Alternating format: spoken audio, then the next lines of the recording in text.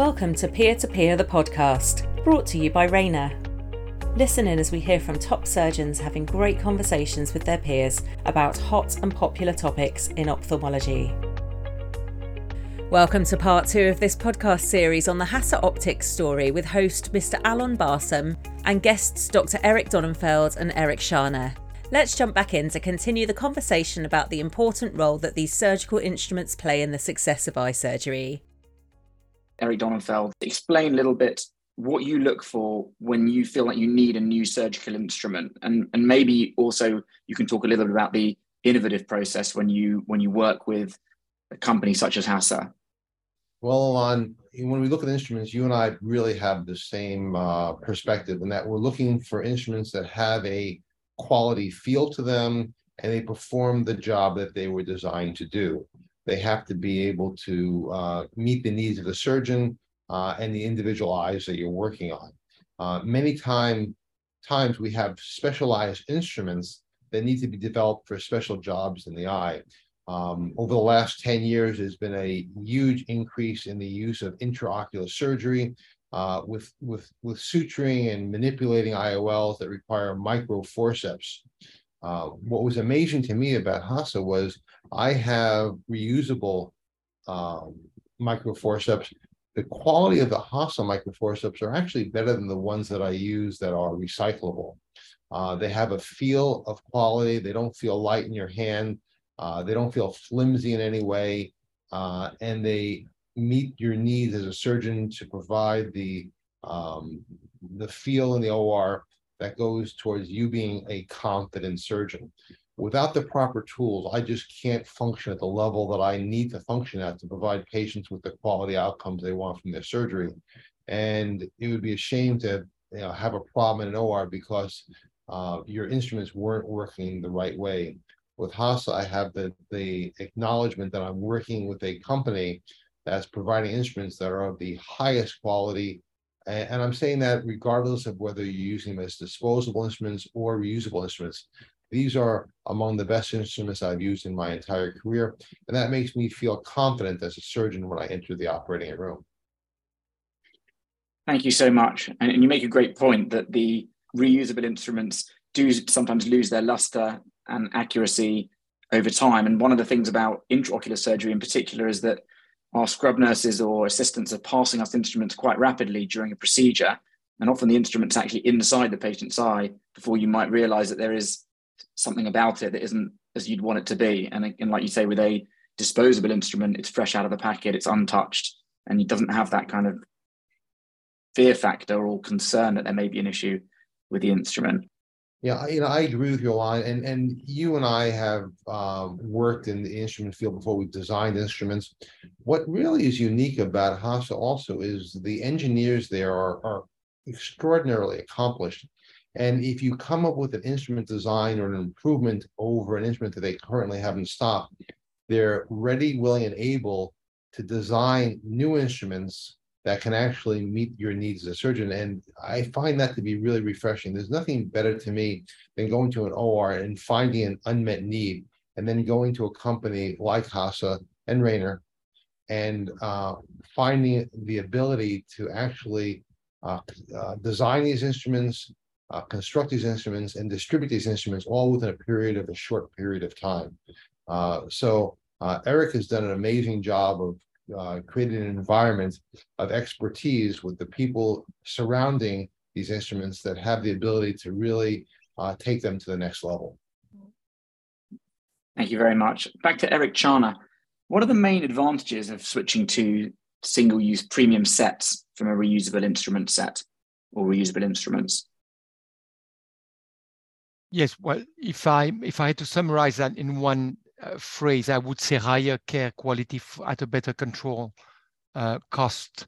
If you want to go in a little bit more into details, it's about vision saving, less infection risks, time saving, less interrupted surgeries, stress saving for the surgeons, avoiding surprises, and cost saving, because as Dr. Donenfeld said, yes, it is proven by many different white papers, when you take all the indirect cost of using reusable instruments, the direct and the indirect cost, single-use is less expensive. Of course, keeping constant quality. One thing we haven't mentioned that appears to be very important is finding the appropriate instrument, even if you have an occasional surgery. Let me take just one example, an IOL cutting. In many ORs, many hospitals, you realize that when they have to replace an IOL, they don't find the appropriate tools, because this is a surgery that you don't do every day, and very often they are lost, or some doctors kept them, or here we are just producing an inexpensive set of 2 instruments that you can use when you need it for the IOL removing. And you know, even when we speak to nurses, they really enjoy a better organization of the OR.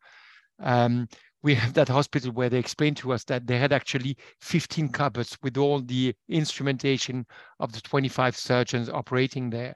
And now they have just 1 cupboard remaining with 2 sets that all the 25 surgeons use. So I think it's really easing and simplifying things. You know, a pharmacy in a hospital is struggling to lower the number of SKUs that they're using.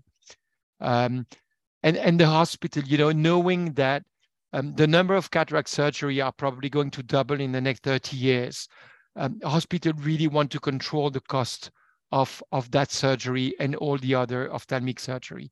And the only way to have a real P&L, profit and loss account per surgery, is to know the cost of instrumentation. And for that, you need sort of a set that has a fixed cost. And of course, as it was said by Dr. Donenfeld, the recycling program is very important, and is something that we are developing. It's an interesting point that you make about the availability of instruments that are not required commonly, because it's always the case that if you need an instrument that isn't commonly required, you're working in a more stressful, more difficult situation, and even more so require the instrument that isn't always there. And it struck me in the short time that I've been interacting with yourself and other members of the HASA team that HASA seems to be an incredibly surgeon-orientated organization. And it would seem strange that any company that makes instruments for surgeons wouldn't be that way. But it is, I think, not so straightforward in terms of how bigger companies are necessarily structured. And certainly at OCL Vision, we have confidence that we could work with HASA to customize the requirements that we need, both with common use and rarely used instruments. It's funny what you say, Alan, because we just moved our offices 6 months ago, and we are really 50 meters from one big hospital, eye centers, which is our R&D center. So we spend time in the OR every day. And I think that when you compare with some competition that very often is part of large major conglomerates and major companies that were bought by pharma companies, instrumentation is not a priority anymore, because they have machines, laser and phaco machines and all that stuff. So that's where we are different, and that Rainer really gave us the ability to remain different. We concentrate on one thing, and by listening to you, to what you guys need, we try to improve a bit more every day. Well, it certainly shows in the quality of the instruments that there's surgeons behind each one of them. Can I ask you now, Eric Charner, there's a general belief that reusable surgical instruments are better for the environment because they're not thrown away after every surgery. Is that true? And can you tell us a bit more about the recyclability option with the HASA instruments? Of course, no, it's totally untrue. Single-use instruments are at the end greener and have a better CO2 balance. Sterilization process is not eco-friendly.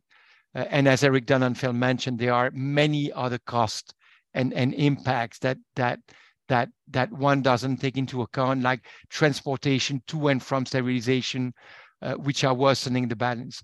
And so, you know, reusable ophthalmic instruments are very easily broken and often not repairable, which is meaning a life cycle which is actually a lot shorter than one thinks, which is also even more downgrading the balance. As we have documentation showing that single use is less expensive than reusable, but it is our plan in 2023 to finance a study comparing in detail the overall carbon footprint of disposable versus reusable instrumentation. Building a virtuous circle, giving a second life, let's say, to the metal or instrument are made of, has been really a priority for us, for HASA Optix since the beginning. That's the reason why we have decided to have instruments which avoid plastic, because plastic is complicated to recycle. Then our instruments are only made with stainless steel, which is a metal very easy to recycle. Building a recycle process we have discovered that it's a lot more complicated than what we thought for many different reasons. We are talking hazardous waste, and the legislation are very different in each country. Instruments are only a very small part of the waste produced by the OR. That tissues, for instance, produce 20 more times more waste than instrumentation. The volume of waste in stainless steel produced by ophthalmic micro instrument remains, as I said, limited, which makes a recycling operation not easily economically viable. We are for the moment working with Renevi, which is a very large waste management company, and Green Cycle, a Dutch company that develops circular and economically sustainable solution for healthcare in Holland, to really put in some Dutch hospital and Dutch OR green bins that will be able to recap the instrument, and then where we can really put in place the whole process of recuperating the stainless steel, crunching it and reselling it on the market. So that's important. That is going to take time, but it's really a priority, and all these projects are aiming at closing the loop, I think, for a strongly increasing material stream in the medical sector. And the target is really to minimize the use of primary resources in the medical sectors. Can you tell us any of the other plans that HASA has for the future? I would say 3 plans. The first one is focusing on growing as a surgeon community. Unlike other major companies, we work differently. We really feel that we have more and more surgeons following us. That is very encouraging. And we want to make our solution available to more surgeons. The second point would be to develop a recycling solution that we just spoke about, to be able to install green bins in hopefully thousands of ORs all over the world in a few years.